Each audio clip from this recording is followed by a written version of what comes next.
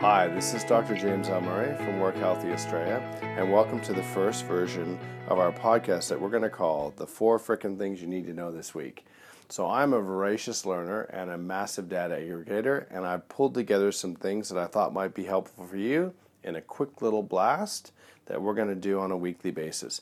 So the first thing is our health tip for the week. So the health tip for this week is to have a swig of apple cider vinegar before you eat.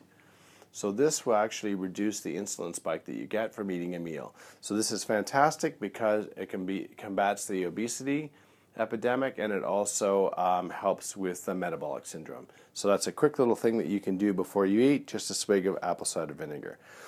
The next thing I want to talk about is some pretty cool tech stuff.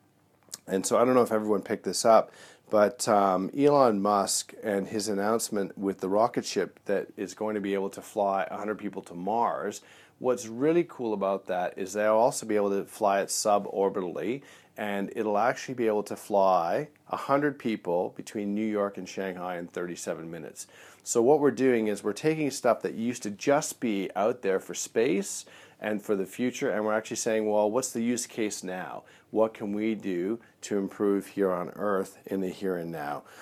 The next thing I'd like to talk about is in medical. So this past week, the first digital dental robotic procedure was actually performed.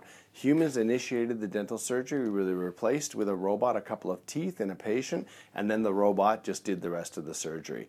So it's akin to the technology that pilots use to autonomously fly planes as they take off or they land. They do the little tiny bit. So this is a unique medical application of the really tight interface between robotics, AI, and humans. And that's where I think the future is.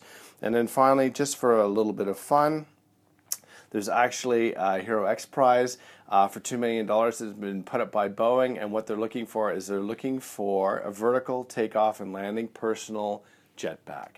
So that'll be super exciting when we get to jet around and fly for 20 miles with our own personal vertical takeoff and landing device.